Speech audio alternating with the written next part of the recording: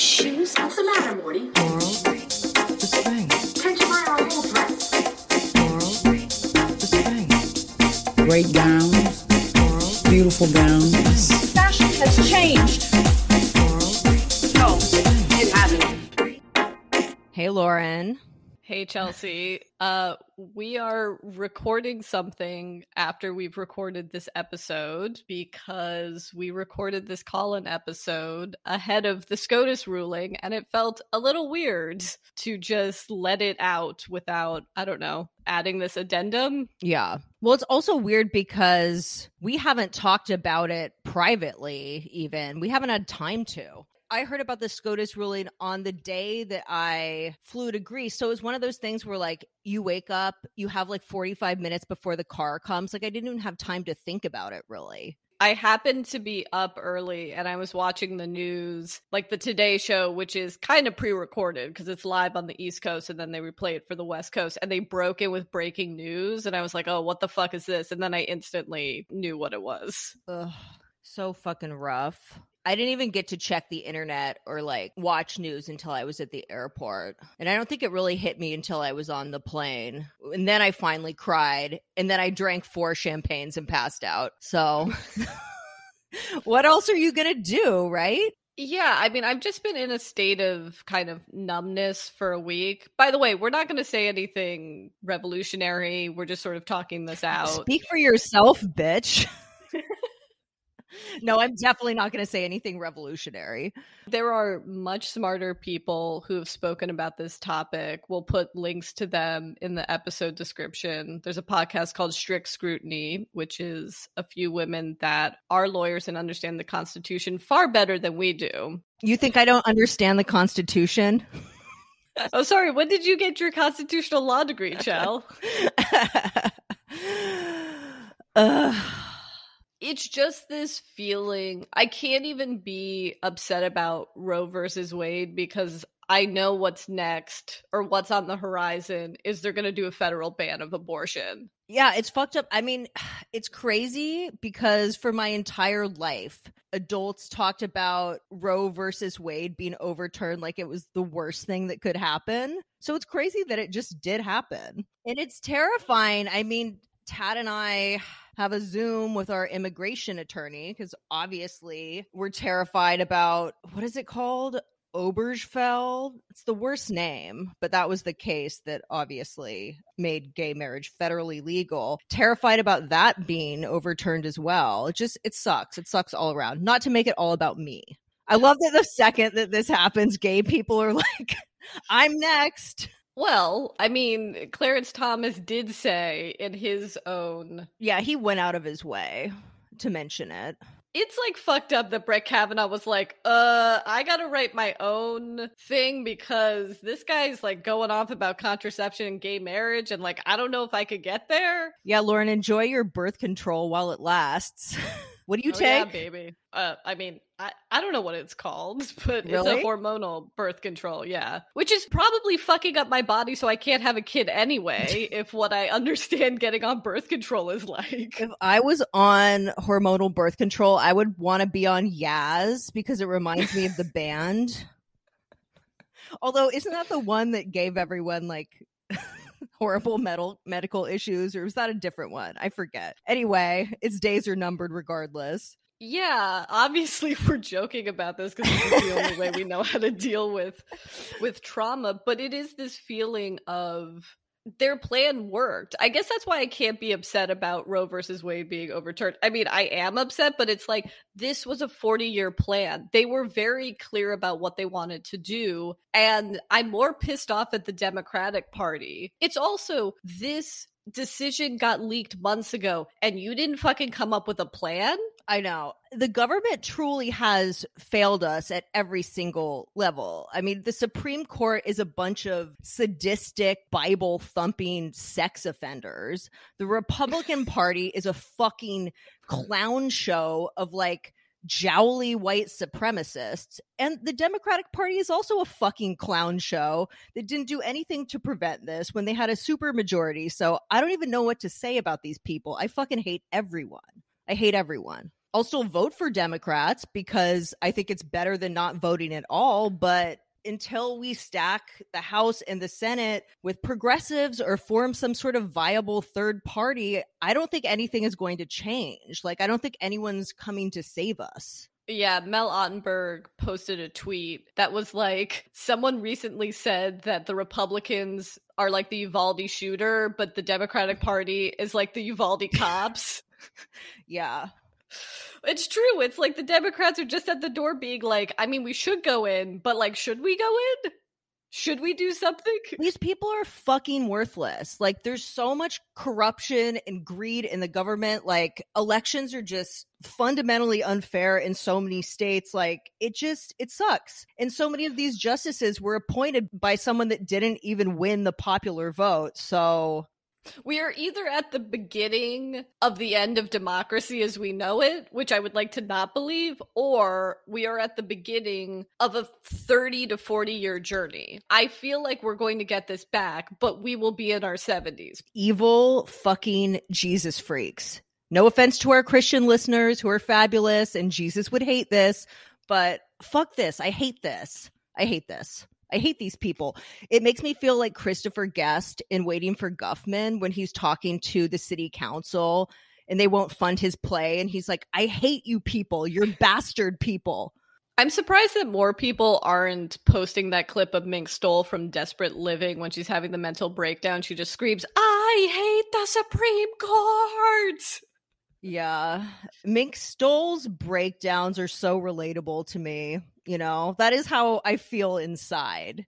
I increasingly feel like Laura Dern in Wild at Heart. There's a sequence where her and Nicolas Cage are driving on a back road and they keep changing the radio station and it's like worse and worse news.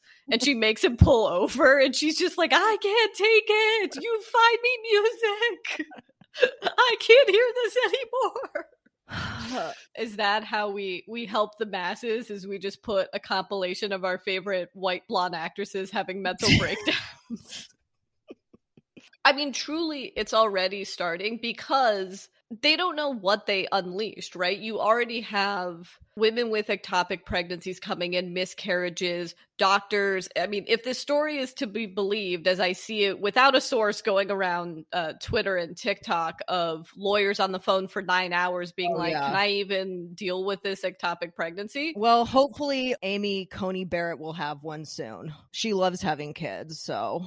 Like, I had to explain to my father what an ectopic pregnancy was. And that's the more disturbing thing, is I think I would be less annoyed about this if men actually understood how women's bodies worked. Yeah. Because I also think these men just think, when they think abortion, they think about like a clinic and not all of the medical procedures where you need to get a fetus out in a hospital setting. Yeah. Or like, I don't know, all the rich Republican women that don't want to carry children, so they do IVF. Yeah, I know. Also, I don't see a lot of like straight guys on the internet being upset about this. Not that I think that, I don't think that everyone should have to like post about whatever terrible thing happens on social media to prove that they're a virtuous person, but I kind of only see gay men posting about this and like going to the protests and stuff. Like every gay man I know, but like none of the straight guys. When I was doom scrolling on Twitter, someone had gone to the Reddit thread R Frats, and it was a guy being like, you know, we had a good run, but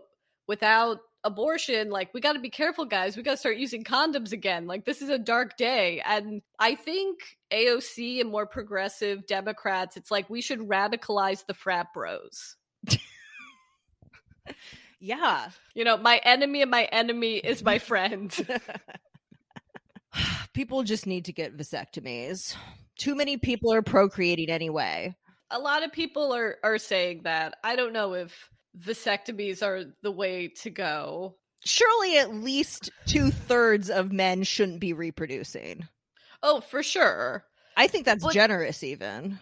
But it also is like, you and I should be having kids, because if we're going to have a bunch of more unwanted children, this was already my philosophy about having kids, is like, more people like us need to be out in the world. Oh, great. It would be awesome if we had kids just so that they could be senselessly murdered in their classrooms. Which is another thing I just don't understand in relation to Roe. It's like, you want me to carry this fucking pregnancy to term just so my child can be murdered by some like unhinged loser? It's also when you start just going by the decades, even in the 20th century, it's like, we just got the right to vote in the 20th century. Women couldn't even have their own credit cards till like the fucking 70s.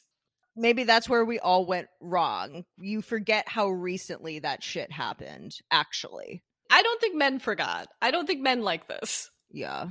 So what should we do? Like, donate to some abortion funds? Yeah, donate to abortion funds. I don't think there's any protest for me to attend in Mykonos. I mean, am I going to have to run for local office? Is this where this is going? I think you'd be great. I think you should, actually. I'll do the branding for your campaign. My first order of business, getting those Hollywood Boulevard vans off of Mulholland Drive.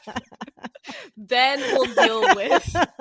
we'll deal with enshrining marriage equality and a woman's right to choose. But first, I got to deal with the Mulholland van tours that drive me insane. Yeah, it's okay to have priorities.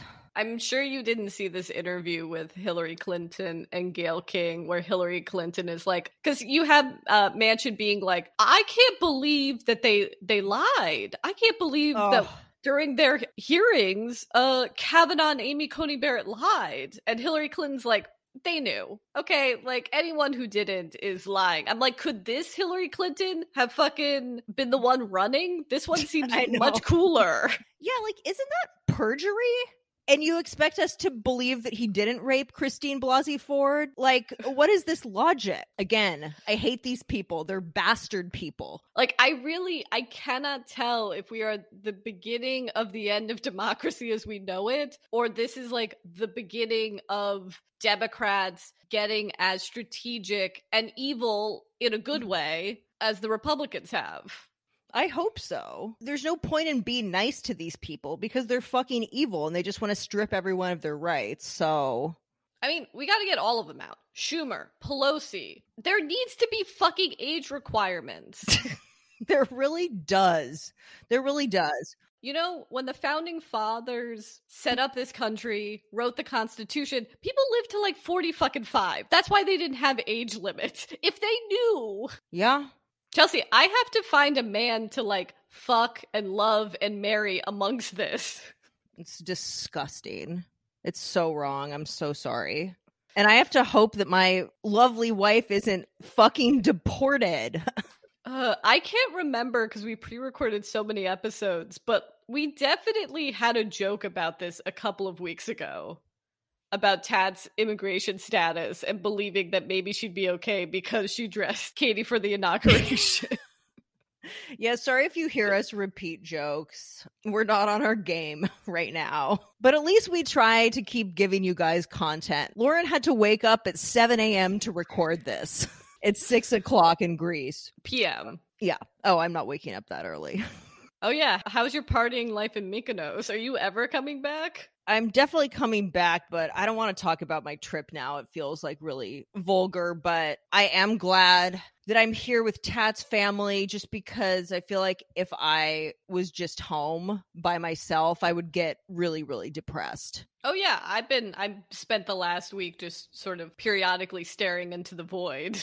Yeah. I mean, I did go to a nightclub last night and the signs for the bathrooms triggered me to the point where I cried. What? Okay, because the men's room said, man has a choice, and it's a choice that makes him a man. And the women's room said, woman should be two things, classy and fabulous. And I literally burst into tears. I was like, this is everything that is wrong with the world. I fucking hate everyone. Bastard people. Is that our new merch? Just bastard people? I'd love to know what they would do for an all-gender restroom. With that mentality. If you have all the choices, don't you make no choice at all? Is I'm sure what it would say. I think it would just be more like, we really don't understand you people, but this is where you can piss. I don't know if this was cathartic for you, fuckheads, but it was cathartic for us. And without further ado, we will be going into our call-in episode that was recorded in the before times. Hi, I'm Lauren Garoni. And I'm Chelsea Fairless. And today we are answering some questions from the hotline. Hallelujah.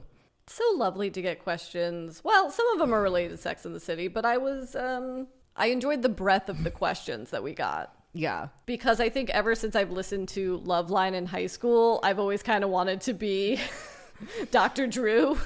Well, I wish people would call us with more of those sorts of questions, but no one did. One person did, but... Well, maybe this will be the beginning of that. Yeah, I'd love to do more call-in shows, but I feel like we need more fun calls to make that possible, so... Wow, putting that on our listeners. Yeah, why not? We thought the perfect first call to take, since we just started the episode and the theme song played, would be this one. Hi, Lauren. Hi, Chelsea. I'm Kalia from California. I've been listening to your podcast ever since it started. Anyway, I was curious about your intro. It's a real good vibe, but I do not understand exactly what is being said. I think it, like, the beginning starts with, "What's the matter, Morty?" Is that, like, from Rick and Morty? And then there's, like, this chanting in the background that goes, I think, like, Laurel and something. So I get all the other references, like the great gowns, beautiful gowns, but those two I can't figure out, and it's been killing me ever since you started this podcast. So huge fan, but again, I'm really confused, and it's been burning in my brain ever since you guys started. We get asked this a lot. Shall we just go through all of them? I mean, might as well. I guess it might be nice to start with what the inspiration for the theme song was, which this really was your baby. You wanted a very almost House of Style-esque theme song with different movie and TV clips related to fashion cut into it. Yeah, I wanted it to have the tone of Full Frontal Fashion or one of those cable access shows where you watch fashion shows. Yeah, in another life, I think Chell and I wanted to be kind of the Wayne's World of fashion and hosting a public access fashion show. And our friend Lauren introduced us to an amazing producer, Jay Israelson, who made this theme song for us. And this call reminded me that I got into a legit fight with my mother about this theme song because she couldn't understand some of the lyrics in it or some of the references. She now completely does, but I remember being like, this is fucking important, Kathy. We're about to put the podcast live. Don't put that in my head. But yeah, we get it. They're very specific references. The first one, of course, I'm sure everyone who listens to our podcast who came from the Instagram knows that it's Carrie saying, I spent $40,000 on shoes when she can't afford to buy her apartment. The second one, which is what the caller asked about, is... What's the matter, Morty? Can't you buy her a whole dress? So that is Bette Midler in the First Wives Club. Talking about Miss Sarah Jessica Parker. And then the other lyric that is repeated throughout the theme song is... Laurels for spring. Groundbreaking. Which is, I guess it's obscured in our theme song, but probably from that drop, you know that it's Meryl Streep in Devil Wears Prada. And then we have... Okay, great gowns, beautiful gowns. Which is Aretha Franklin talking about Taylor Swift. This was some interview where they did like a rapid fire thing where they just named random female celebrities and she could not think of a compliment. So she said great gowns, beautiful gowns. Oh, I always read that as more like Mariah Carey talking about, was it Jennifer Lopez? The like, I don't know her comment? Yeah. Well, it's kind of like that. It's definitely in the same world. Yeah. And then lastly... Fashion has changed. No, it hasn't. Which is Kathleen Turner and Patty Hearst in Serial Mom. In trying to answer this question, we went back to the original podcast folder that we gave to Jay, and we realized that there were a bunch of different clips that we desperately wanted in the theme song, and it just wouldn't work. Fussy finished. Fussy finished. It's Polly Mellon, right? Yes. I had to watch all of Isaac Mizrahi's Unzipped, which was not a chore, but I clipped so much shit from that documentary, of which we used none of it. Yeah, I think the other thing I asked you to pull out was that Isaac Mizrahi line where he's like something about women not wanting to dress like cows or something to that effect. I also have It's Giselle meets Flintstones. So then there's this. Couldn't get Michael Kors if you was fucking Michael Kors. Wow. What an incredible line. Maybe a couple years in, we'll revamp the theme song and like start to put some of this stuff into it. I think that didn't work just because the pacing of it is so different than every other clip that we're using, but it is so good. This, of course, is a Nicki Minaj feature in some Big Sean song. I forget which one, but I feel like it's among her greatest. And then, I mean, it really breaks my heart that we could not work this into it. You don't understand. This is an Alaya. And a what? It's like a totally important designer. Classic, even if you know nothing about fashion, you know that line. But again, it just didn't work for the theme song. If you didn't know what Alaya was before watching Clueless, you know about it now. I think the choice was we're either putting Florals for Spring or this is an Alaya. You can't have both. Yeah, true. A little on the nose. And lastly, we really did want to put this in. I wasn't wearing Louboutins, I was wearing little brown kitten heels.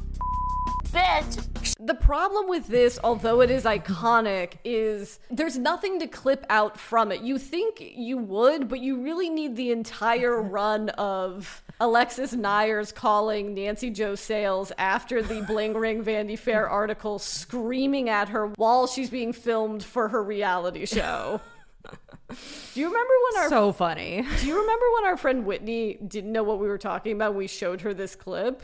I think a lot of people aren't familiar with this particular moment. These are very esoteric references apart from Nicki Minaj. Yeah, it's pretty obscure, although I think more people should use this as their monologue for acting school.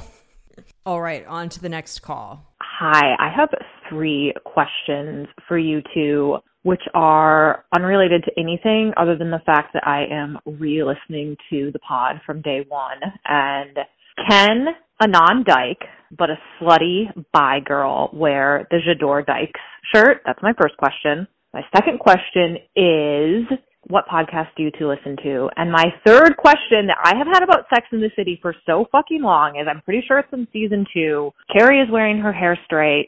Big gives her the fucking Swan Doc Judith Lieber purse, and she accidentally says, I love you. I have always wondered this, even before all the other Judith Lieber moments in this show. Why does she hate that purse? It is so something Carrie would carry, right? And then she has the fucking Eiffel Tower one in, and just like that, like, what the fuck? Can you two explain this, please? I'll let Chelsea answer the first question. So she's referring to the J'adore Dykes tee that we made, I think, a year ago. I wanted to reissue them for Pride, but then I just kind of forgot. Maybe we'll do that next year. But yes, if you're bisexual, of course you can wear a shirt that says J'adore Dykes. I also noticed that last year a lot of gay men ordered them, which I think is really cute. Yeah, I think the only one that can't wear the J'adore Dykes shirt is me. And people like me. Well, whatever. I think you're good. It's okay. My friend designed it. Moving on to podcasts. I'm interested to hear what you have to say, Lauren, because we listen to completely different podcasts. We may share a podcast, but I don't think there's a lot of overlap in terms of what we personally listen to. Yeah, I purposely didn't choose the podcast that I assume that we're both listening to, because that would be overkill. So I have them broken up in different categories. So first would be movie-related podcasts. I just got done listening to the latest season of You Must Remember This, hosted by Karina Longworth. What I like about this podcast is it's true seasons about different topics. She's one of the best movie historians kind of working today in a contemporary sense. It's all about the history of the first century of film. This season was called Erotic 80s. It was all about the erotic thrillers of the 1980s, something I am, of course, particularly interested in. She's going to pick it up in the fall with Erotic 90s. Fingers crossed that my dad gets mentioned. We'll see. She's genius. I love You Must Remember This, although I have not listened to the latest season. You must. And then I still listen to How Did This Get Made, which was kind of my entry point into movie podcasts, but I've transitioned into We Hate Movies, which I even pay for their Patreon. Ooh. At the $10 level. I need to get those rewatch episodes of 90210 and Melrose Place. And then news, politics. I'm a basic bitch. I listen to The Daily. I'm feeling like Michael Barbaro. Is that how you say his name? Yeah. I'm feeling like him these days since we've had to record so many fucking podcasts this week. Oh, I thought you felt like Michael Barbaro because every time I just go on a rant about something, you just go, mm-hmm. But I feel like I've been red-pilled a bit because I've gone from like the Pod Save guys to just listening to Chapo Trap House. That checks out. I can't handle the Pod Save guys anymore. And their Jadora whiskey ad or whatever that is that they do. And then... I haven't listened to that in years. Yeah. And then culture-wise, I would say Endless Honeymoon, which is Moshe Kasher and Natasha Leggero, two comedians who are married to each other. They take calls, very Loveline-esque, and they answer people's relationship issues and kind of talk about their life. And then occasionally Red Scare, and then... Okay, you can't just skip over that completely. Can't I? Well, I understand why you are, but I will join you. I will say that I, too, sometimes listen to Red Scare. I mean, we shouldn't front. We do pay for their Patreon as well. I think they are funnier than people give them credit for. I think that's lost in the discourse about them being extremely problematic. And then lastly, Bitch Sesh, depending on if a Real Housewives franchise I watch is currently on. Yeah, they're very funny. And somehow I still have time to work and do our own podcast while listening to all of this. See, all the podcasts that I listen to, I feel like are kind of like ours in that they're best friend podcasts. Oh. And they're pop culture, right? So I obviously am obsessed with Who Weekly, which is a great podcast. They report on obscure celebrity news. So if you're the kind of person that reads the Daily Mail a lot, you definitely need to listen to this. It's not optional. I love Celebrity Book Club, which is a couple of friends that just read various celebrity memoirs and tell you about all of the juicy, interesting parts so you don't have to read the entire book. And they're very funny. My friend Kate Jinks, who I love, who's the programmer of the Melbourne Film Festival, just started a podcast called See Also that's really incredible. They cover a lot of the same stuff that we do, like the same TV shows and movies and stuff like that. So I definitely recommend that. Except this time with Australian accents? Yes. Not Really is a podcast that I really like. They're on a hiatus, but you can definitely go through the archives. Love that. And then, of course, Oprah's Super Soul Conversations, which is a pillar of your existence. It is. And it does suck because now they're reissuing so many episodes that I've already listened to. But if you've never listened to it, go. Now's the perfect time. It's perfect. That's why How Did This Get Made has gone lower in my listening. But to be fair, they've been on for a decade, so they can recycle older episodes. Oh, there's also After Work Drinks, which my friend Isabel co-hosts, which is fab. That's like New Zealand and Australian hybrid. Ooh. But they cover fashion and pop culture and stuff too.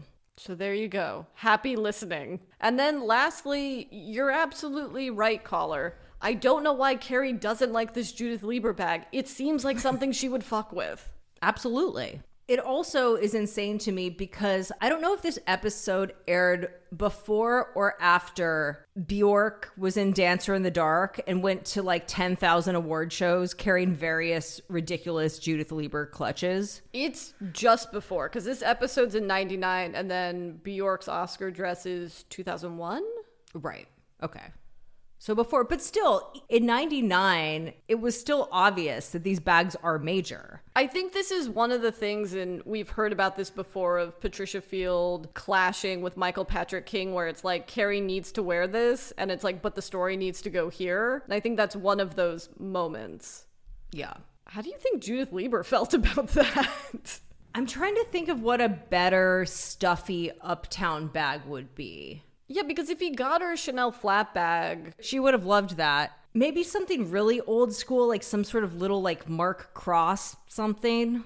Or like, was Ralph Lauren doing bags yet? Because that seems like a bag she would not be into. Yeah. She's kind of indiscriminate with bags, though. That's one thing about Carrie. She'll carry literally any style of handbag. Except evidently the Judith Lieber bag. Hi, Lauren. Hey, Chelsea. It's Joseph in New York. I want to know, what are your thoughts on the Carrie Diaries? Seems like it just hasn't come up in the podcast at all. And I'm just wondering, what did you two think of it? Is it canon, or was it just a fever dream that I just fabricated in my mind? Is this the time where we have to admit that we have never seen the Carrie Diaries? I feel like we've definitely been on record that we haven't seen it, but I feel like we don't need to have seen it to know that it's not canon. But wait, but we should watch it. We're fucking crazy for not having seen it. Isn't Austin Butler in that? Yeah. Okay. He's the Mr. Big of... He's not literally playing a young Mr. Big, but he is the primary love interest. Oh my God, look how far he's come. Yeah, he's Elvis, which I want to see. Although I don't think there's any way that Baz Luhrmann's Elvis is better than Cher's Walking in Memphis music video. Fair enough. Do you remember that time during the 90s when she was just an Elvis drag king, like, constantly? I think she also performed as Elvis at Divas Live to bring it back to Divas Live. But yes, we will watch the Carrie Diaries. Will we? Yeah, why not? That's a good Patreon topic. I also think that we should reread the book, which I have not read since I was in high school. Because I would love someone to tell me what happens. And we could be those people for our listeners. That's true. Hey, this is Carol. Love the podcast, calling from Chicago. I love your podcast so much. I obviously signed up for your Patreon. And I noticed when going through your close friend story, when you posted a screenshot of your text with Lauren, you actually have a really nice contact photo of her. I'm used to just having really cursed images of my friends as their contact photos, so I just wanted to applaud you for being a really good friend. Or did you just change it for the purpose of the screenshot and sharing it? I'm such a good friend. Yes. Hello, hot rich fuckettes. For those that subscribe to our Patreon, one of the benefits you get is being added to our close friends. And now what sort of happened is I will send text messages to Chelsea that sometimes she won't reply to, and then I will go on Instagram and see that she's just screen capped the conversation and put it on close friends. And it does fill me with some glee. I'm like, I guess you really did find it amusing. It was good enough to yeah, you thought I ghosted you. Yes. Because I literally did. To answer her question, because I have a question for you as well. My contact photo used to be a photo of me when I was 14 years old that you loved. Yeah. With me with like clear braces. And it was like very cute. It was very cute. Hair. Did you change it just for the close friends? I didn't, but I don't remember when I changed it or why. I know that I did take that photo of you. So that is a photo of me right before I went to dinner with a friend at Chifa, and you were a great Instagram boyfriend and took that photograph of me. Yeah. Thank you for making that my contact image. I feel like I owe you an apology because you hate my contact photo for you. What is it? It remains... It's a slightly obscured photo, but one time you were FaceTiming with Tat at my house and like Love Honey had sent us vibrators and you had a headache and we were discussing whether like the vibrations would help your headache. And so I had put the like hot pink vibrator like right in the center of your forehead. And you've asked me several times to change it. Wait, let me see it. 1 second. There we go. Okay, that is so fucking rude, and I'm going to put that on close friends so you guys can see how hot Lauren looks in her photo and how ugly I look in mine. I did say that I would change it when you send me a photo of you in junior high, and that'll be the contact photo. I'll just send you a photo the next time I like take a hot selfie or something. Please do. Which happens like once a year. Mostly because I just hate taking selfies. Well, yeah, it's one of the worst feelings that one can have in our late-stage capitalist culture. The need to photograph oneself. If Narcissus could see us all now. I know. Hi, so I'm watching season 3, episode 18, so the season finale, and Samantha Jones says that her meatpacking studio is $7,000 a month. That's like over $11,000 a month in 2022 money. What? That does seem a little high. So, like the caller, I went to inflationcalculator.com. I don't know when she left this call because inflation has been increasing, but $7,000 in the year 2000, which is when she moved to the meatpacking district. In 2022, that would be $11,881.95. Today, you could get a 5-room, 2-bedroom loft on 9th Avenue for $12,000. Damn. Also, Samantha would own. Well, if you're spending that much money on rent. Although the cruelty of New York real estate is that even if you do own, you never don't pay rent because your building maintenance fees are exorbitant. Right, even if you put in all cash. It's hard for me to believe that Samantha doesn't have an amazing stock portfolio just from all the finance bros she's fucked. Yeah. I like to imagine that she is like Vincent Gallo and is secretly a real estate mogul. Yeah, for sure. But wait, also, if anyone listening is fucking stockbrokers that are giving you hot tips, pass the tips along to us. Or if anyone is a stockbroker for that matter. Just invest our money for us. If I've learned anything from this podcast, surely one of our listeners' boyfriends is a finance bro and can help us. Yeah, anyone know about crypto? What's going on with that? Hey, this is Liz, Suckette from Atlanta, Georgia. And I have a birthday coming up, and I want y'all's advice on a really fancy ass bag that I should get, based on what's come out recently or something classic that I should get. I don't know. Just I need a bag. I want something badass. So this voicemail came in a bit ago. So I'm sorry, caller. Your birthday has definitely come and gone. Okay. My thoughts are this. I'm going to break this down by budget just because I think this is easier. And obviously, designer bags are always expensive, but there's a range, right? We also, as much as we would love to know you, we don't know your style. We don't know the budget. So we're just going to kind of do a wide swath.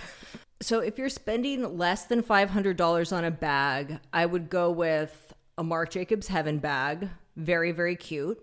I love a little Telfar bag, the tiny one, although obviously finding the color you want is a total bitch, but if you're willing to put in the time, worth it. I also am really obsessed with Marni Market, which is a subdivision of Marni that makes cheap woven fun bags. They're really, really cute and look way more expensive than they are. So I recommend that. Over $500, I would go with J.W. Anderson.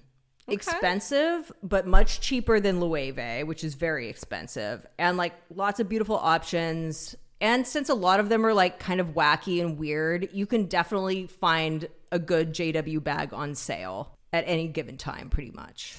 I would also say if it's not about a newer bag for you, truly going on the real, although there's been some controversy about authentication when it comes to certain bags, but I feel like hitting up what I've had my eye on is the Dior kind of bondage lace bags from the early 2000s, which is something that you can get for over $500 but less than $1,000. Yeah, that's cute. Yeah, or a true Jackie bag or those Tom Ford era Gucci bags. Or I love a Louis Vuitton Papillon. I don't have one, but I've always wanted one, and they're discontinued. And that's something that's cute that you can buy on one of those resale sites. But I think if you're spending upwards of $1,000 on a bag, for me personally, I would go to Balenciaga or Margiela, although that's just my personal taste. But I also think that Prada is timeless. Prada is timeless. What I like about Prada, Gucci, I've noticed more designers have been kind of, I wouldn't say reusing, but it's not like every season there's a new bag. They're taking concepts like the Clio bag and you're seeing it season after season in different styles. Yeah. I will say, we're not going to tell you what bags to buy, but I will say if you do get a Gucci bag, maybe don't get the Marmont. I don't think that's going to last forever. I think you might. I don't know. I think they're still cute. But if you are going to shop designer, I know that it's an experience, and I've had bad shopping experiences in luxury stores. So I was just going to give my tips for going, and it would be maybe not on a Saturday. I've gone when the shops have opened on a weekday, if you can do it, and it's very pleasant. People are very chill.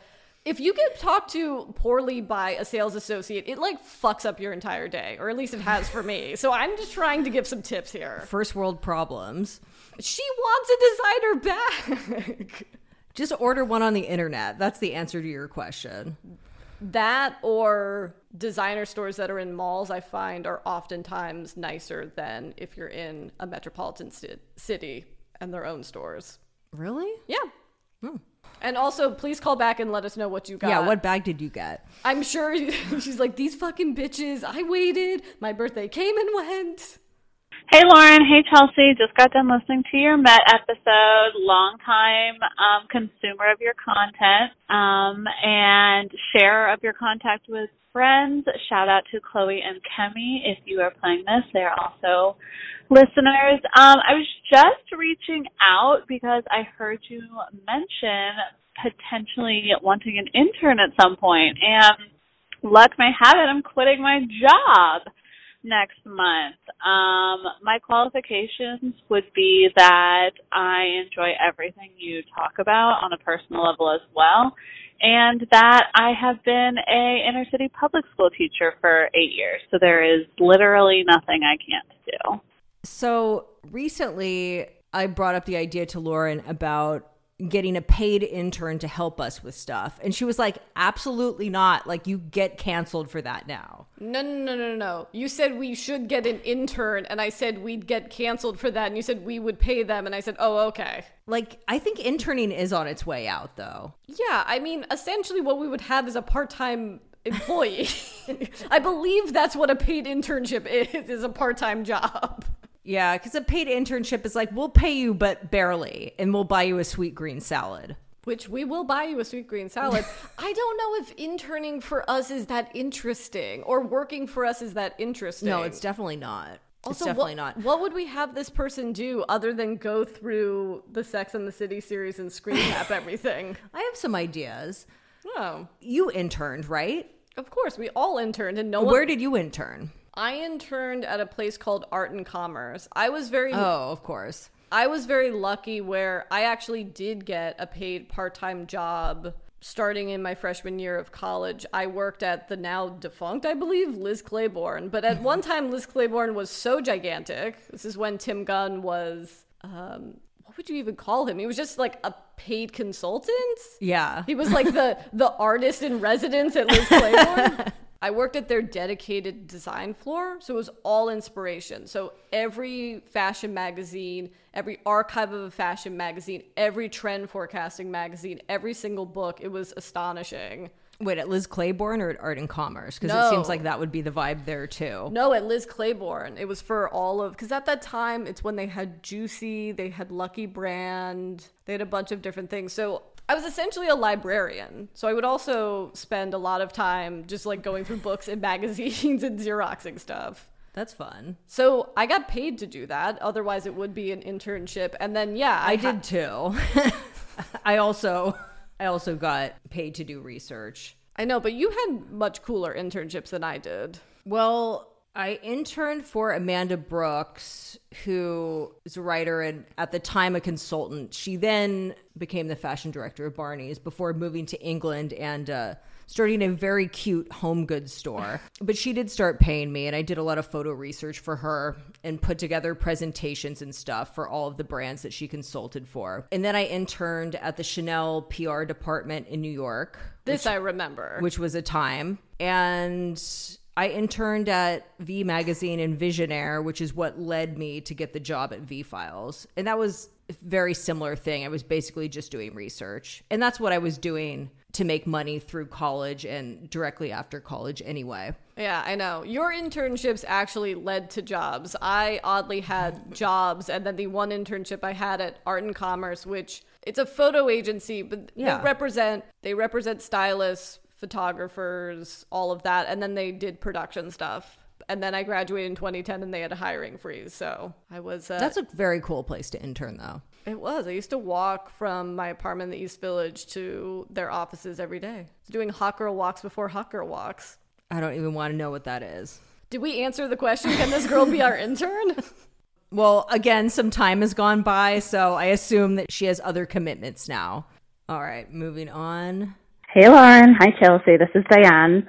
Hope you're both well. Big fan of you both and the pod. Bit random, but I just wondered what your favourite music placement is on Sex and the City. Let me know. Lots of love. I think we're both probably going to have the same answer. I actually don't think we will. Okay, what's yours? Well, I assume this to mean like a needle drop. So I had Sade's By Your Side. Okay, I definitely didn't pick that. Yeah. This is when Richard and Samantha are dancing after they've just gotten out of the pool. Of course. You don't need to explain it to me.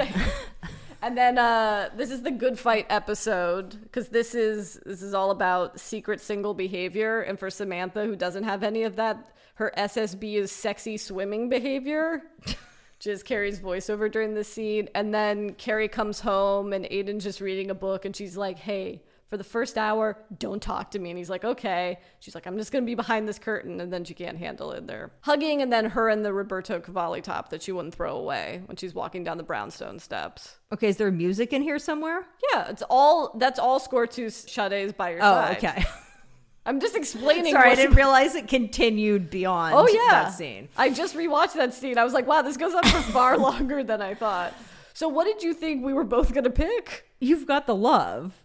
Oh, well. Which is the best. Yeah. But I get that that's a really basic and boring answer. Of course, I also love Got to Be Real, used very memorably in the fashion show sequence where Carrie falls on her face. And I think the cheesiest one may be whenever they're doing that trapeze shit, and I think Michelle Branch's song Breathe starts to play. That's like I'm in another show. That's like I've changed channels and I'm now at the WB. That's what I was going to say, too. Yeah, I think one of the things that makes Sex and the City timeless, and we do often make fun of all of the music that is just seeped in the late 70s and early 80s, but it does make the show timeless because when they use contemporary music for the early 2000s, you're like, ugh. I can almost see the Gap ad from 2003 just coming up from my head.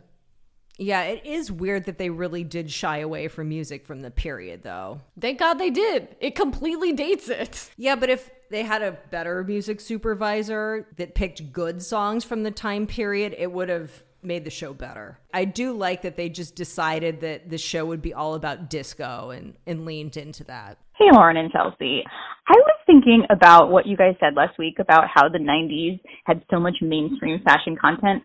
And it made me think fondly of the now defunct Lucky magazine. Do you guys remember this magazine?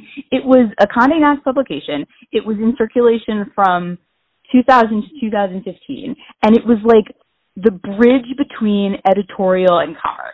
Like they would show photos from the runway and then they would show off-the-rack options inspired by the runway look in various price point. I think they advertise themselves as the magazine about shopping. Anyway, I was a loyal subscriber, probably for the whole 15 years. And I always figured the reason they folded was because it was the age of blogging and they probably lost a lot of their readership to the internet. But I miss it. And I just thought that if anyone might wish to join me in a moment of silence for Lucky, it would be you guys. This call. We did discuss this briefly on the Anna Wintour Patreon episode because Lucky magazine was under Condé Nast, and post-financial crisis when it was really struggling, their answer was to put Anna Wintour as a consultant who just wanted to make it more luxurious, which is not the vibe of Lucky. Fashion magazines show us the unattainable. Lucky shows you like what you would actually buy. And as the caller points out, I don't know if fashion bloggers took over for that, but Allure has had a pivot where it's become relevant again that I feel like Lucky could have done. It does, although Allure is so thin. I know. It's razor thin. I've never seen a thinner magazine than Allure. I'm like, are you guys okay? Like, how long can this keep going on? I was a Lucky magazine subscriber. Same. I believe they phased this out, but in the earliest of early issues, they had stickers, right? That you could put like, want it, love it. I don't think they ever got rid of that. That was the best part. Yeah.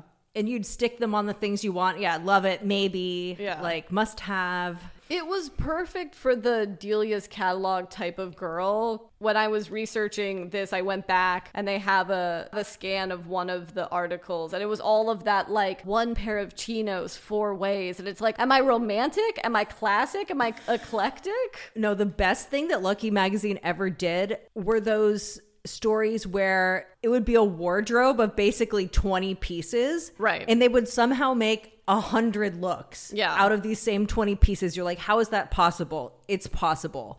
I mean, so much of Pinterest content, I feel like, are those clothing boards that Lucky Magazine used to do. Well, it also makes more sense now, right? Because I want someone to edit and editorialize the internet. There's a girl that's really popular on TikTok. Actually, I don't know how popular she is, but she shows up on my For You page, and I started following her, and she went viral by identifying celebrity style with 3 words. Like decoding people's style. And that felt so Lucky Magazine, where it's like romantic, classic, eclectic. I have not heard the word eclectic since the early 2000s in Lucky Magazine. I also want to note that Kim France, who was the editor-in-chief of Lucky Magazine, has a podcast called Everything is Terrible. I forget who she co-hosts it with, but it's a podcast for women over 40, although I don't know if you really have to be over 40. They definitely talk about a lot of things that I care about. So she's doing that. And she was also an old school Sassy Magazine editor back in the day. That makes a lot of sense. Yeah, who worked at like a lot of magazines before getting that Lucky job, and I believe being fired from Lucky. Let us have a moment of silence. Hey, Chelsea. Hey, Lauren. This is Jane calling you from the Upper West Side. First of all, I love your show. It was literally the top podcast in 2021 for me. No surprise there. It will literally be the top one in 2022. I wanted your take about a mundane but troubling part of the original Sex and the City series. So in the first episode of season 4, when we go to El Cantinore for Carrie's 35th birthday, the reservation is for 10 people. While I can understand the setup that holding a large table for too long in New York would make for the frustration of any hostess and adorable waiter, followed by the ultimate abandonment of her dinner, who are the other 5 friends that never called and never showed up? Sure, the girls in Stanford account for 5 seats. That is 5. I had to rewatch this to make it adamantly clear that no one was in a relationship at the time, and it has haunted me to this day. Who were the other 5 people? I've never thought about this. This is a great question. Yeah, who was there? You're right. None of them had boyfriends at the time. Anthony, possibly. Susan Sharon? Amelita, if she's in town. I know the last time that we see Carrie have a birthday party, I believe, is in season 2, and that's when Susan Sharon's invited. They invite Big, who invites his friend. So I don't know, maybe, I know earlier in this episode that she's referring to, I believe it's Samantha that asks about Big. Ooh, or maybe it's Tatum O'Neal's character. Oh, yeah.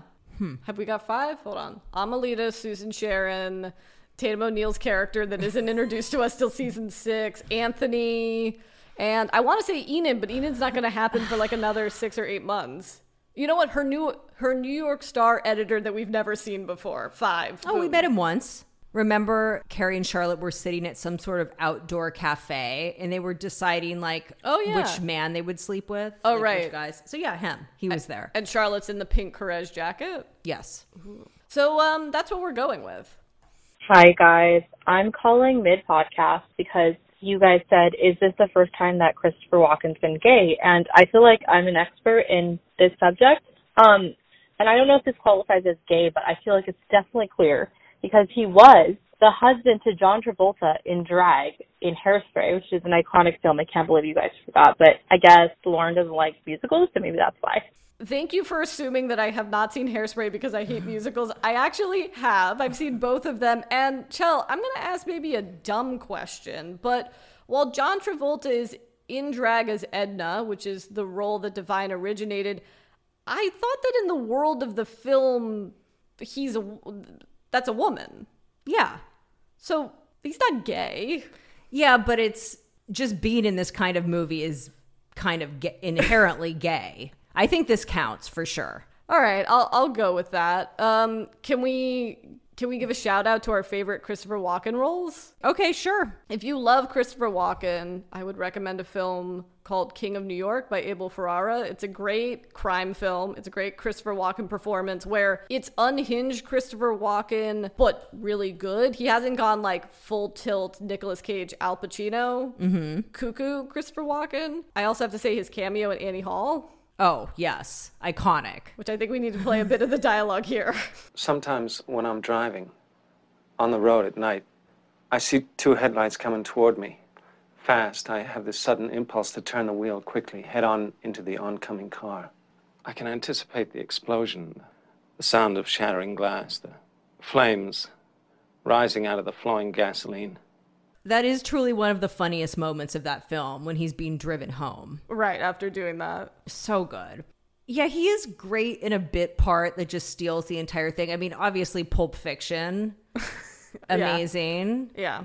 I'm also going to throw in the Fatboy Slim Weapon of Choice music video. Yes.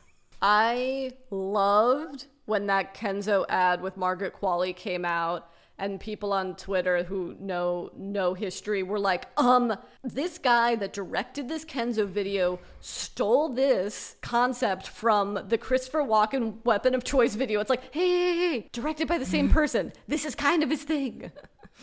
You know who stole the concept for that video was Taylor Swift when she did that music video for Delicate that was basically like a phoned-in version of the Margaret Qualley ad. God damn. Not that song isn't incredible, but... I know we deride perfume commercials because they could be amazing, but that was an amazing commercial. Yeah.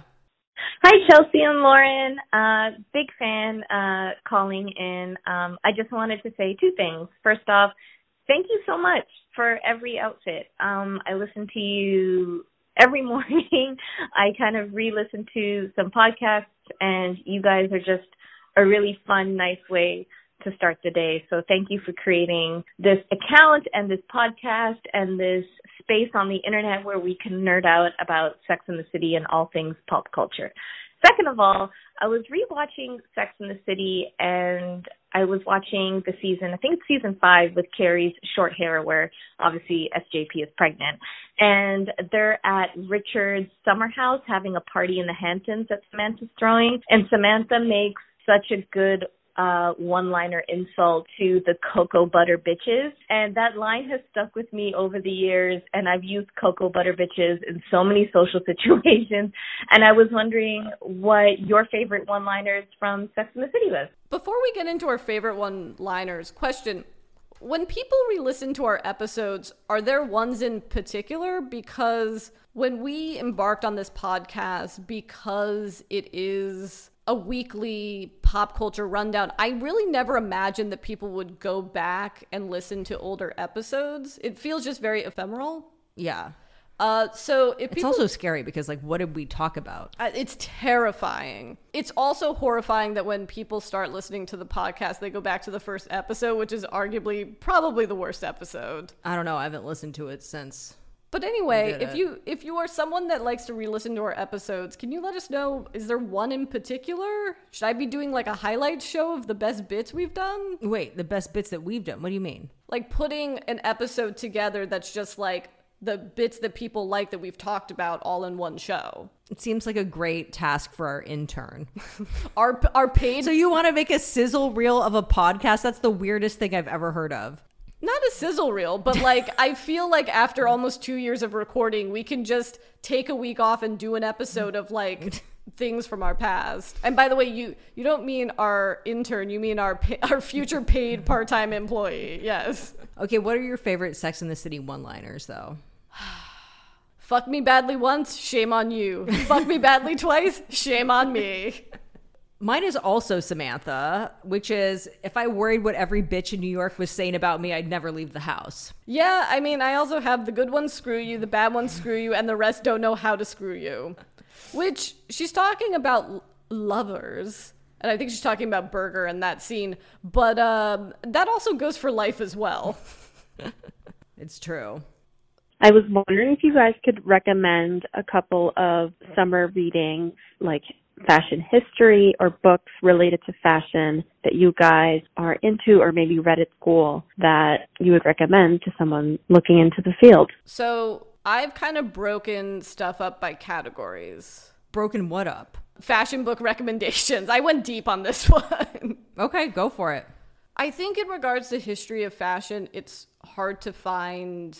They're either like coffee table books, which you can and should read. A lot of people don't. Which those you But can... we're more talking about books. Yeah, so under like history of fashion stuff that I think is worth reading is Battle of Versailles. Of course, Robin Givens' book, fabulous. And then I have people that have worked in the fashion industry, biographies or memoirs. So like Grace Coddington's memoir, Andre Leon Talley's memoir. But if you're doing Andre Leon Talley's, I cannot recommend the audiobook enough. Yeah. It's the only way to read that book. I would say Anna Wintour's book, you don't need to read. Perhaps instead of spending $20 on the hardcover, give us $5 for our Patreon and we'll tell you the most interesting parts of the book. So rude to the author. It's not a bad book. You just were bored by it. I wasn't bored by it, but I'm just saying, it's like, if my options are to spend $20 on the hardcover or pay someone $5 who I find amusing to begin with the funniest parts of the book, I would do that. Sure.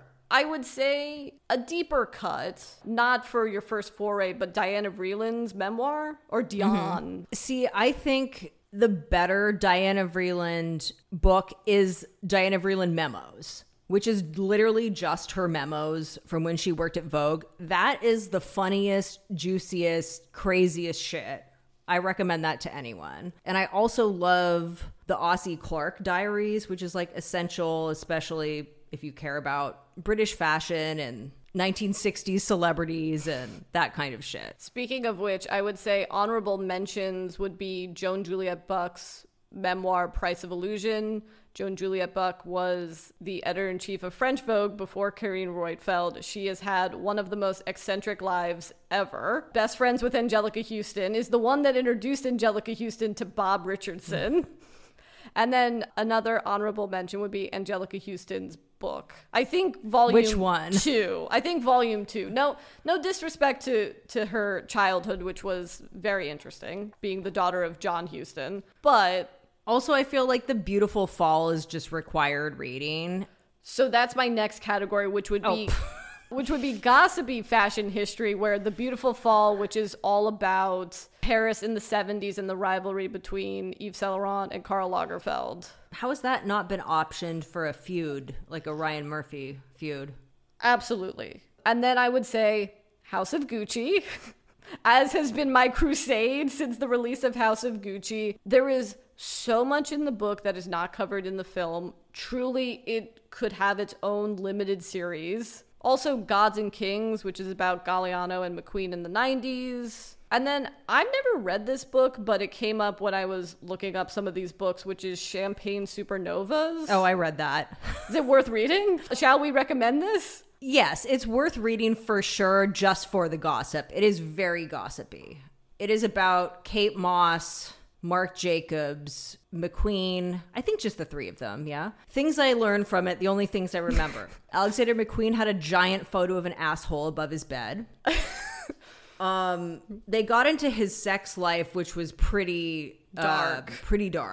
Same with Kate Moss, They got into the orgy at her 30th birthday party. They got into the fact that there's one part where they were like, she would just stand outside a bathroom door and just ask random people to fuck her. Crazy shit like that. Anyway, so worth a read. Yeah, I would say that's probably the beachiest of beach reads of these fashion recommendations. Yeah, and all the stuff about Marc Jacobs is fascinating. He had a very dark and complex childhood. Yeah, I'd recommend that for sure. That's a perfect beach read, actually. There you go. Hope that helps. Hi, ladies. Love the pod. I am looking for some relationship advice, I guess. I've been seeing I haven't been seeing him. I've been fuck buddies with the same guy for 2 years, just super casual. Don't really have any strong ties to him. But I met a guy randomly and we went out and had a great time, but I think they're really good friends. And I'm just curious on if I should tell the date guy, like, oh, also, like, I think I know your friend. But then, like, how do I explain how I know him? Or do I just be upfront about it? Or do I just, like, keep it to myself and see where it goes? I don't know. I don't even know if this is what this hotline is for, but figured I'd give it a call. Okay, bye. While the hotline is not expressly for dating advice, we could not be more thrilled to receive this call. Please call in with your dating questions. I guess before we answer this question, I have a question for myself for this caller. I would like to know how you were able to fuck someone for almost 2 years and not catch feelings. Like, I need a lesson. I think that's definitely possible.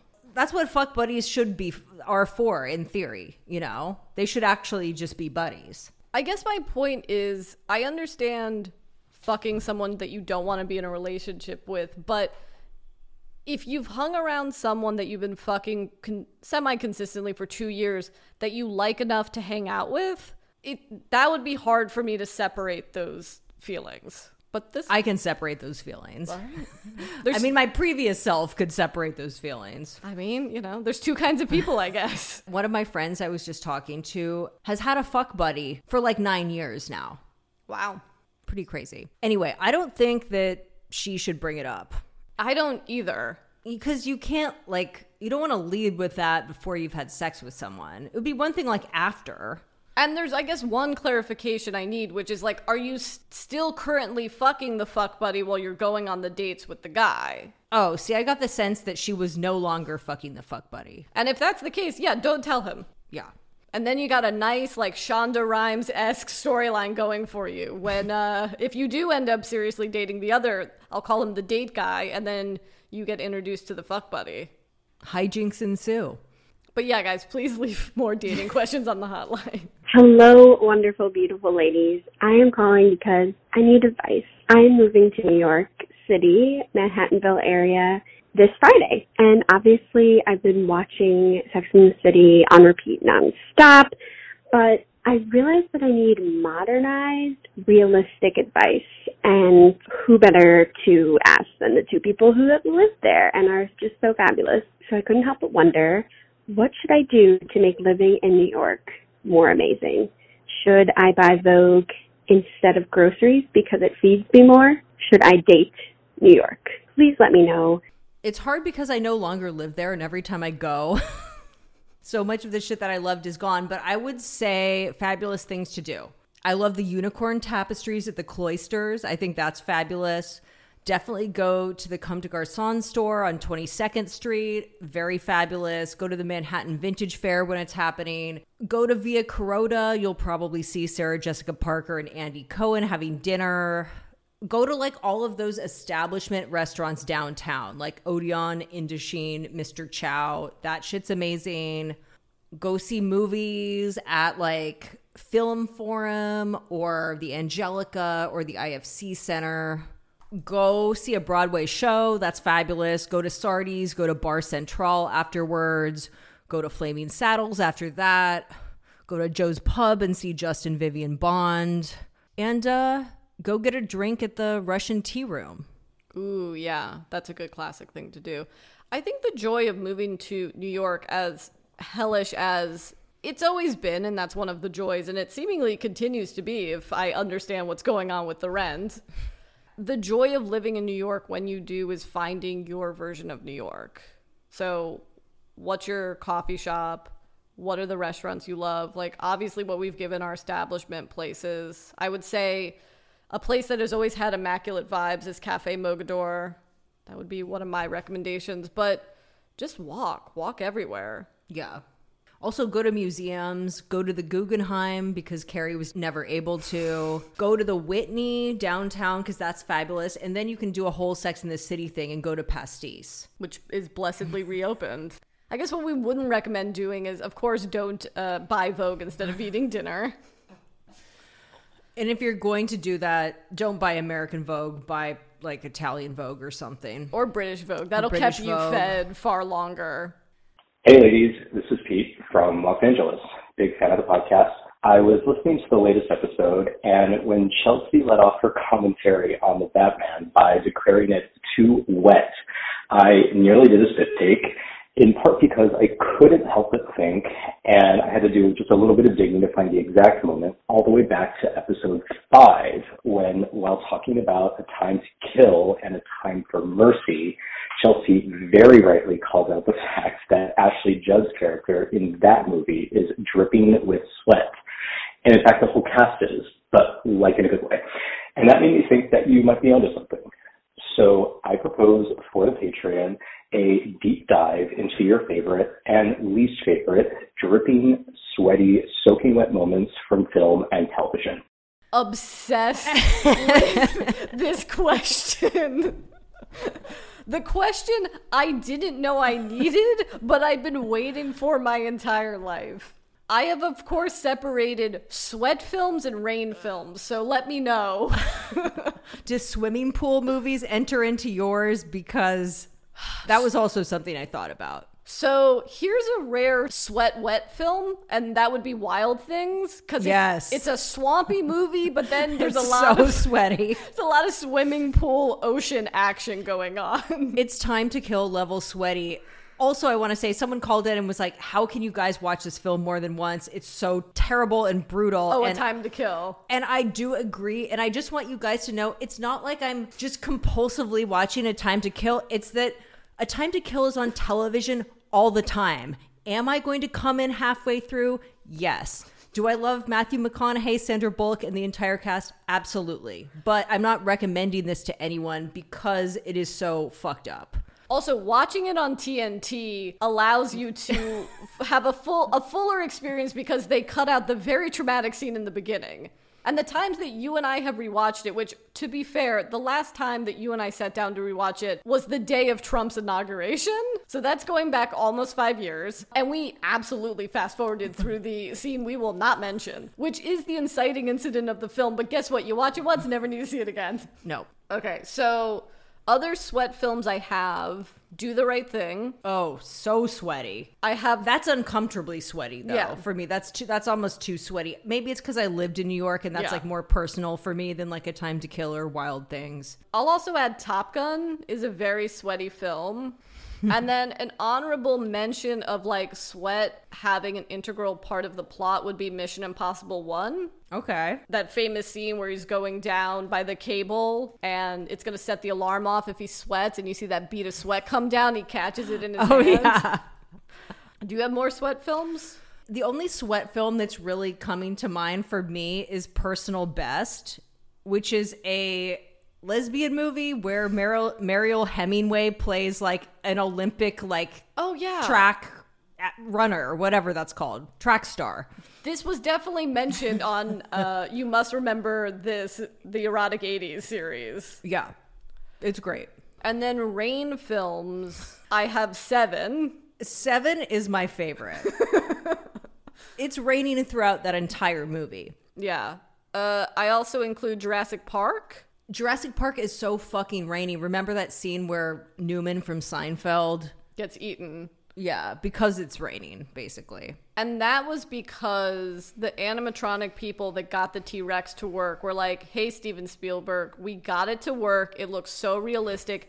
The only thing is it can't get wet, so no rain scenes. And he was like, I heard you. The majority of the film is now going to take place in the rain. Blade Runner as well is a very rainy film. But that is mostly to cover up the fact that they were shooting 2019 Los Angeles on the back lot of Warner Brothers, and you could see the mountain ranges in the background. And then a film that I would watch on cable, but I have not watched in a long time, Hard Rain with Christian Slater. I've never seen that. I believe the plot of the film is Morgan Freeman's trying to rob a bank during a historic, flooding rainstorm. That sounds pretty good. Yeah. It's a perfect TNT film to watch with your dad on a Sunday afternoon.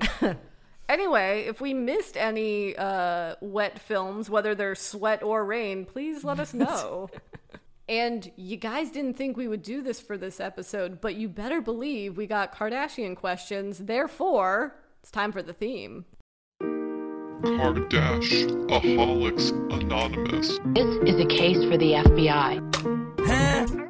Hi, Chelsea and Lauren. I'm listening to your Kardashian roundup of your last episode, and I'm not even a Kardashian fan, but I do know because I recently looked into this, that Blac Chyna is one of the highest monthly earners on OnlyFans. So I don't think she needs that Rob money as much as we might think, because she is like possibly the number one. I can't remember. Also, exercise caution looking at top earners on OnlyFans websites. It's like horrible pop-ups, like a website from 1992. All right. Thanks. Love you guys. Bye. See, I told you that Blac Chyna had some crazy hustle. Yeah, I mean, this isn't surprising. I will say that I have no doubt that she makes a ton of money from OnlyFans if she is in the top 1%. I have a friend who's in the top 1% of OnlyFans. I know how much they make a month. But then there's also a hierarchy where it's not just enough to be the top 1%. There's the people who are like the top 0.5%, the top 0.2% of OnlyFans. So I think Blac Chyna is making at least 6 figures a month.